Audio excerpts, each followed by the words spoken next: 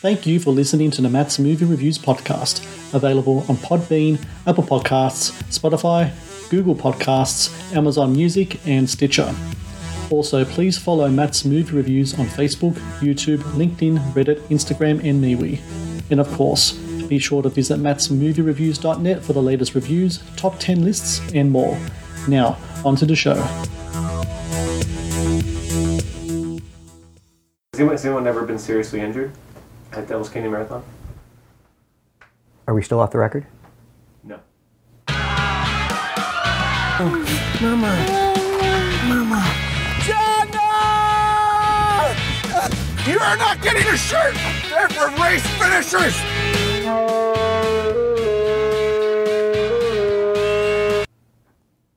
Nope.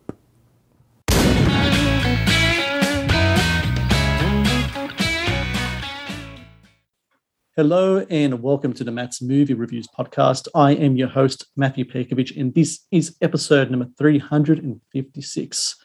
Releasing July 6 on digital and on demand is Marathon, a mockumentary that sets its aim on the world of long-distance running, as 5 runners from different walks of life prepare to tackle a marathon while also wrestling with their own unique personal eccentricities.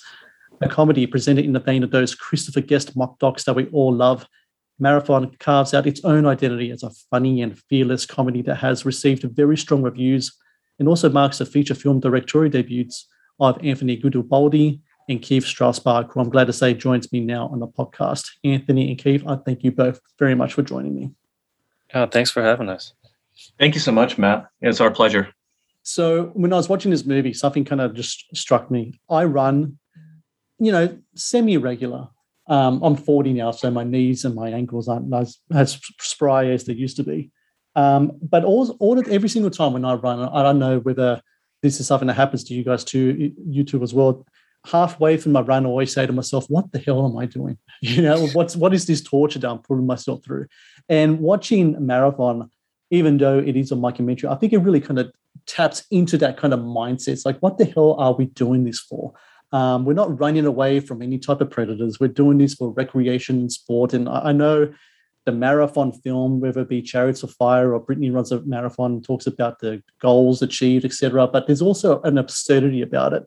That absurdity in running, especially long distance running, is that something that kind of fueled the creativity behind this movie that's releasing tomorrow? Sure, I'll jump in on this one. Well, I run as well. And I had a weird or an odd backstory. In high school, I was the cross-country captain and MVP for 2 seasons, completely against my will and better judgment. I got roped into doing it because my mother was a PE teacher at the high school and she was friends with the cross-country coach. So I couldn't get out of it, and I ended up being good. So I was, I guess, apathetically fast. But we were surrounded by all of these, I don't want to say nuts, but I mean, the runners can sometimes, it consumes their identity, where they're all in on this, on running as a pastime and a personality trait.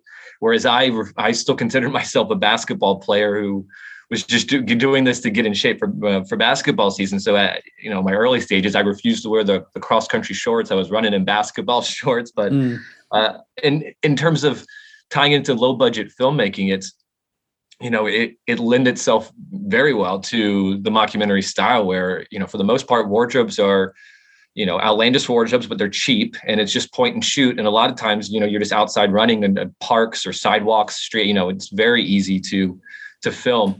In terms of I jog, but it's usually just 3 to 4 miles at a time for the health, just for, to generally stay healthy. But I can't relate to, it goes back to what you're saying, like, what the hell are we doing here? I can't relate to the marathons and the ultra marathons, but I do equate it. What's that? I hate running, but that I'm the other perspective of just, it doesn't make any sense to me. Anthony? Go ahead. Sorry. No, sorry. I just want to say, Anthony, when it comes to that kind of perspective, that hate running kind of part, there's all different types of runners. I mean, Keith and I think you and I are kind of like in the same kind of vein there. We do it more for health and order. Anthony, you're on the other end of the spectrum. And the characters you have in your film, just represent all different types of people that have different types of backgrounds and goals and such like that. When you're putting your characters together for this piece, do any of you two know runners? Does their kind of goals and their such is something that kind of rub off on how you created your characters for this film? How do you kind of come up with these different kind of characters in this movie? Yeah, so first of all, Emma Lou is the character that I gravitate towards the most, just because she quits immediately. Like yes, she has sports. A marathon of a different kind, doesn't she? In the film? Yeah. So I do have to exercise too, because I'm getting up there as well. So, but I play sports, so I kind of try to like trick myself. I'm running, but I don't like to think about it because I couldn't do a treadmill. I couldn't do what Keith does and just run around the neighborhood. But Emma Lou was the one character I was like, I get it. Like this character makes so much sense to me. And just see all the other characters, we basically try to think of like what's the funniest, like the banana costume, basically. Like what's the funniest goal that we can give 5 different characters. But Keith, do you want to add on to that? Yeah, and I'll tie it back into the last question too, where like the absurdity or the pointlessness of certain activities. Where we always thought, while we were editing this, Andrew Hansen, who plays Ryan O'Brien, gives a great closing monologue on the crutches. And even before that, he gives the spiel about, he goes through of all the ways he tried to achieve his goal. But Anthony, and that always hit home for me and Anthony in terms of our filmmaking career. There'd be some times where we're filming these shorts. We were spray painting a stool in the desert in wind for a different project. And we're just looking around like, what are we doing? Yeah. So it's that same, futility or absurdity that, you get yourself, whether it's a marathon or, a 3 or 4 year filming process for an independent film. But I mean, if you can't laugh at the absurdity of, some of our choices in life, then what are you doing? Speaking about laughing at the absurdity of some of these characters, Keith, Anthony just mentioned one of the characters runs in the banana costume, the character of Jenna. And what's really interesting about that is I've seen, you watch marathons on TV, you see people dressed in costume and stuff. The thing that I didn't know was that there are actually world records set by people dressed in costume. This is a real thing. And I actually looked up who was the last person who actually set a world record, a Guinness World Record for dressing in a banana costume. It was a guy named Jordan Maddox. He did 26 miles in 2 hours and 41 seconds, which is rather impressive, in fact. I think the record they tried to break in the movie was like 4 hours. So he cleared that by quite a long shot. The idea of having someone run in a costume, I mean, if that's not comedy gold, I don't know what is it? What isn't? I mean, when it came to that, was that just such an easy thing to put into your movie because it's just so absurd in real life as well? Well, I think we had bought a ton of subscribed to a ton of running magazines, more for lookbook ideas in terms of, wardrobe choices, just in general, look at the film for our DPs or our, hair and makeup artists. And then I think I stumbled across an article where it broke down those records. And at one point in the script, I think we changed the woman's name. It was either Victoria King or Elizabeth King. I forget which is the accurate one, but we switched it because we were using the real record holder's name. And there's a female record, or a male record and a female record. So we were using the actual record holder's name. In terms of, I think Anthony and I had a conversation whether it was going to be hot dog or banana, and I had already had a banana costume. Yeah. Right, for a previous Halloween party. So I think it part of low budget filmmaking, right? Use the resources that you already have handy as opposed to making life complicated. And I do think it's a simpler image and it pops more on screen. So I think it was better for story, and we already had it anyways. And but the initial kernel of the idea came from a magazine article where they listed some of the more absurd records, like people who would run in a suit, or I'm trying to think of the other ones. We saw someone run in a dinosaur costume, but yeah, there are all these eccentric records. I actually went on the Guinness World Records website, and the latest entrance they had for costume running was a person run as a star and a person run as an elf. So there's a diverse range out there. Yeah, I can't imagine them training in that too, because it's just all the chafing and how hot it gets. It's just insane to me. I'd imagine the smell of the costume would be something. Oh, right? Yeah. And that goes back to the torture we were talking about at the start of this interview. The Matt's Movie Reviews podcast is brought to you by Loot Crate. Founded in 2012, Loot Crate is the worldwide leader in fan subscription boxes. Loot Crate partners with industry leaders in entertainment, gaming, sports, and pop culture to deliver monthly themed crates, produce interactive experiences in digital content, and film original video productions. No matter what you geek out about, Loot Crate has a subscription box for you. To get your very own exclusive collectibles, apparel, and gear delivered to your door, be sure to click on the link in the show notes below. The Matt's Movie Reviews podcast is also brought to you by Vudu. Watch the latest movies and TV shows anytime, anywhere. No subscriptions, no contract. Enjoy stunning quality in up to 4K ultra high definition at home and download and watch on your mobile device as well. To rent and buy from over 100,000 titles or watch thousands of movies free with Vudu Movies on us, be sure to click on the link in the show notes below. Now, back to the show.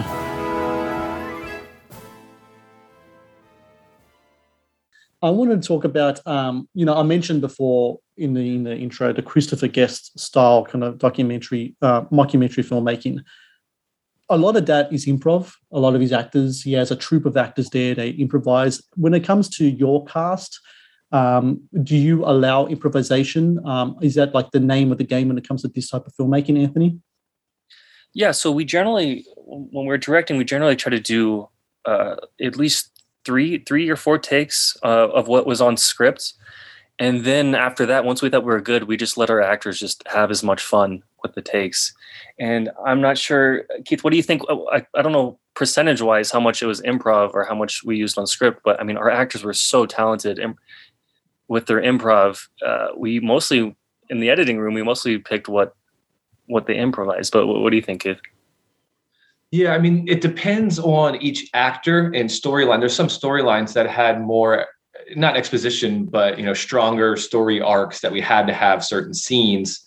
I don't know. I would say still maybe around 60-40. I mean, the joke is, it's 75-35. But it was probably, realistically, maybe 60-40, 60 scripted, and then 40% overall. Right. But yeah, it probably and the numbers change, the percentages change depending on which character, which actor we're talking about, but they're all fantastic. And we knew that going in, even during the casting process, we made sure we were, getting the strongest improvisers we could. And like Anthony was saying, we shoot 3 to 5 takes, and on our script, we try to hit 3 jokes a page. So there is a safety net. It's not like I'd hate to put performers in a situation where they think they have to be funny on demand with a blank page. We were pretty confident in the script that, there were enough jokes there. And I think that's what helped us land some of these talented performers, that they knew there were, they're operating with a safety net or a safety blanket. And then we can, as soon as we get, we feel comfortable with one of the takes, then we can talk to them and explore the room. All right, what else could, a lot of times you're shooting in Airbnbs that you've only seen pictures of, but once you're in the actual room, for example, our assistant cameraman, when we walked into Ryan O'Brien's Airbnb, he goes, "Oh, that's funny. There's a doggy door." And this wasn't in the script. This is just our assistant camera, Alfredo Montenegro. And we're like, that's so great. Cameraman can get locked out and then come into the doggy door.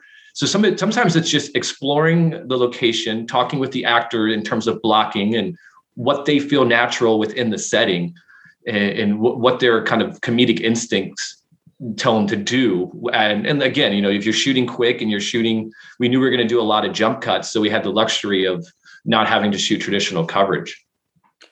Anthony, something I really love about Marathon is that it's fearless. It's willing to go places I think other comedies don't want to go. And I think one of the best recurring jokes in the film, which also kind of taps into a serious issue as well, is a character of Sharif, who's a black man. He constantly is getting jumped by the police, no matter where he goes, down around the corner, on a marathon run, anywhere at all. It's just a recurring joke that happens over and over. And I kind of expect it to happen, but when it does happen, I just laugh out loud while watching it. And then you also have the character of Abby, and she's a mother and all the issues that come with motherhood and baby brain and all that stuff as well. When it comes to putting that type of material together, is there anything goes as long as it works on the screen, as long as it's funny? Because I think that the way that you guys approach both those subjects in such a witty and in funny way just worked so incredibly well in the movie. And I think is one of the strengths of the film as well. Yeah, we really had that conversation too, Keith and I. We were saying, like, do we really want to make a Christopher Guest film, or do we want to put more edge to it? So I think that's why we went through those avenues and tried to make it as, I wouldn't say we're trying to write edgy, but we were just trying to make it a little more interesting instead of just writing goofy characters. We thought we would try to hit something that actually, I don't know, resonated with runners and what was actually going on today.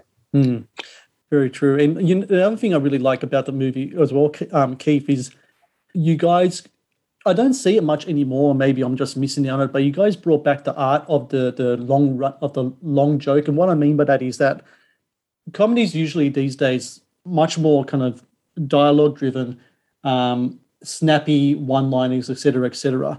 In this film, you have jokes that kind of last kind of like the whole movie. And what I mean by that is the character of Emmylou especially. I don't know what was going to happen with her as I was watching the movie. And in the back of my mind, I thought it might be kind of like a tortoise and a hare kind of thing. Like she's going to be the runner who's not going to do any preparations, or she's going to rock up on a day and somehow she's going to win. And that didn't happen. She has a marathon completely different, which is like a Netflix marathon, which I thought was just a great joke. And it was a joke that kind of ran all the way through. You don't know what she's going to do. And then the punchline comes at the end. And I thought that was just fantastic.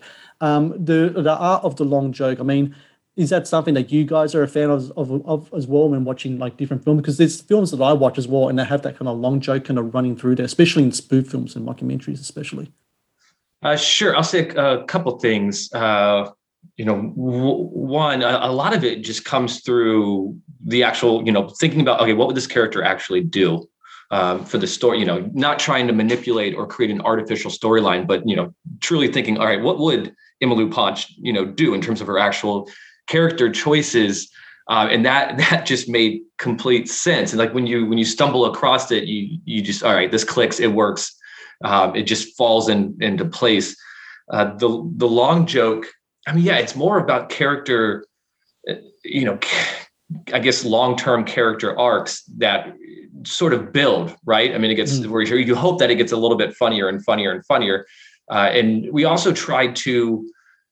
We didn't want anyone to know how it was all going to play out. You're watching these 5 characters, and we liked the idea of not all of them are going to make it, and you don't know which ones are going to cross the finish line. Yeah. We compared it to, there's a reason sports are so popular, right? When you watch a basketball game or a football game or a rugby match, I don't know, Matt, what your sport of choice is, but you don't know who wins. And I think that's part of, if more movies or films took that approach of, it doesn't need to be formulaic, and you sometimes can, just as long as you're following the true, character choices, and those characters would actually act or behave that way, then, see where it takes you. But yeah, we purposely tried to write endings that, one, were true to the character, but 2, we didn't want to fall into like a traditional 3-act structure where, everyone's going to cross the finish line, and it's going to be a nice little bow on the end. And I think it says much about the power in surprise as well. I mean, I'm an NBA fan, and I don't think anyone would have guessed at the start of this NBA season that the Phoenix Suns will be facing off against the Milwaukee Bucks in the NBA Finals. These are teams that have been there 50 years or so. And I think it's the art of the surprise is such a really cool thing, and it works really well in Marathon, especially in regards to Emmylou's character. Because, like I said, I thought I had a perception of what her character was going to do, and I totally got blindsided by it. It was just such in a great way, because then of course, Marathon, Netflix Marathon, so it makes all the sense in the world. Anthony, the marathon that your characters run in this movie is called the Devil's Canyon Marathon. I'm pretty sure it is. Whereabouts is that in reality? Is that an actual kind of path? Is that in Vegas? Is that in LA? Whereabouts is that? Yeah, so the beginning of the marathon is actually, Keith, what is it called? What's the little town called? It's like Diamond... Blue Diamond Park. Blue Diamond Park. And it's funny because Red Rock is actually right outside of Las Vegas, where we shot a majority of the film. But you can't shoot in Red Rock because permits take probably 2 to 3 years just to get it approved. So we found a loophole where there was a Blue Diamond Park that was right on the border. So we could shoot in a Clark County park, and we got a permit, And so we basically just turned the camera around so you couldn't see any of the houses or the park itself, and you could just see the Red Rock, beautiful canyon in the background. And then for the actual running scenes, we had to go on like the backside of the canyon where it was a trail, and we were basically just following all these runners in a truck, basically, as they ran the marathon. And is it as hot as it seemed on screen? Yeah, we didn't really need our makeup artist to fake the sweats. It was pretty hot. I think we were shooting in May, right? Is that right, Keith? May of 2018, and the stadium, the high school track stadium was probably the hottest day with the banana suits, because I think we touched 100, or the temperature touched 100 on that day. Yeah, he's in a banana suit as well. I imagine that'll be extremely hard for your actors that day, especially Roberto Rad, who plays the role of the other banana racer. He looked like he was really struggling in the screen. And I imagine a lot of these that heat from the real world would have come through on the screen when you guys were shooting. Yeah, his anguish, I think, was real. I don't think that was much acting. he was in it. It was really funny to watch, though. Him trying to push a tire over it was comedic gold. Keith, you mentioned that you guys were filming 2018, so we're looking at a production of like 3 years or maybe some change there. Now that the film's coming out tomorrow, July 6th, the digital on demand, how does it feel like now that you're having a film that's going to come out? And not only that, you guys have gotten really good reviews as well. I think on Rotten Tomatoes it's still a 100% score. I'm a Rotten Tomatoes critic, and I'm going to add to that as well. So you guys still going to have that 100% score there as well. I'm sure you guys, you and Anthony, are both so very excited to have the film come out and everyone watch this labor of love that you've been working on for the last few years. Thank you so much, Matt. No, we appreciate the review and the kind words. No, we're thrilled. We're ecstatic. It's, the breakdown was we wrote it in 2017, shot it in 2018. Anthony and I both had full-time jobs. He was in Vegas and I was in LA, but he had the editing station. So in LA, I'd work Monday through Friday and then get in my car, drive depending on traffic, the 4 to 8 hours to Vegas, and we'd edit on the weekends, and then I'd drive back. And we did that for 2 years. I think I made 35 trips to Vegas, and it was horrible because I'm going at the same time as all the tourists as well, leaving Friday and coming back Sunday. And then we picture locked. First final lock was March 2020, right when the shutdown happened. And then we took a little bit more time because we weren't sure what the festival scene was going to do. Yeah. So we added the claymation sequence. We added some of the art pieces like the bench poster and the fake the sex tape DVD cover. Those were added because we had extra time due to the pandemic. And then we started submitting once we knew that the film festivals weren't coming back. We started submitting to sales agents or producers reps. But no, we're ecstatic. I will say the one not sad part about it is the one thing we didn't know doing this is we both have MFAs in screenwriting, where we can still consider ourselves writers. This was out of not desperation, but we had done well in a lot of screenwriting contests, and our scripts had, we had meetings, but no one wanted to fork over millions and millions of dollars. So we did this like, all right, let's shoot something let's write something we can actually shoot. But the problem is once you do this and you're producing and directing and editing, we haven't picked up a pen to write a new script in, 2 or 3 years now. And it's just an odd change. Although now, we've learned I think we made the right decision, and we've learned so much more, and it'll probably make us better writers for our next project, to where when you're directing something you write, you're accountable for every word, like every joke you put on the page or every scene, you're responsible for somehow creating that. And, if you write a prop, you got to go buy the prop. It's just a different mindset when you write, but it's fantastic and very fulfilling that it's all kind of coming to a good, positive conclusion. And that someone actually liked it enough, like Circus, Circus Road Films, right? Yeah. Yeah, they actually enjoyed the movie enough to actually help us out and get distribution, which we never thought would happen in a million years. We have a very low budget. We don't have any big names, and it was a dream come true. Well, is a great film. Just a film I needed. I don't know if you heard the news, but Sydney's been in lockdown for the last 2 weeks now. It's also school holidays here, so I'm tearing my hair out. So watching a comedy like this just hit the right funny bone, made me chuckle all the way through, put a big smile on my face. And for everyone else listening out there, July 9 on digital and on demand, Marathon. If you love your mockumentaries, if you're looking to film that make you laugh, I can highly recommend this movie. And Anthony Guidobaldi and Keith Strasberg, I thank you both very much for joining me today. Congratulations on the film, and hopefully with the next film, we can talk again in the future. All right. Thanks so much, Matt. Thank you, Matt. Very kind of you.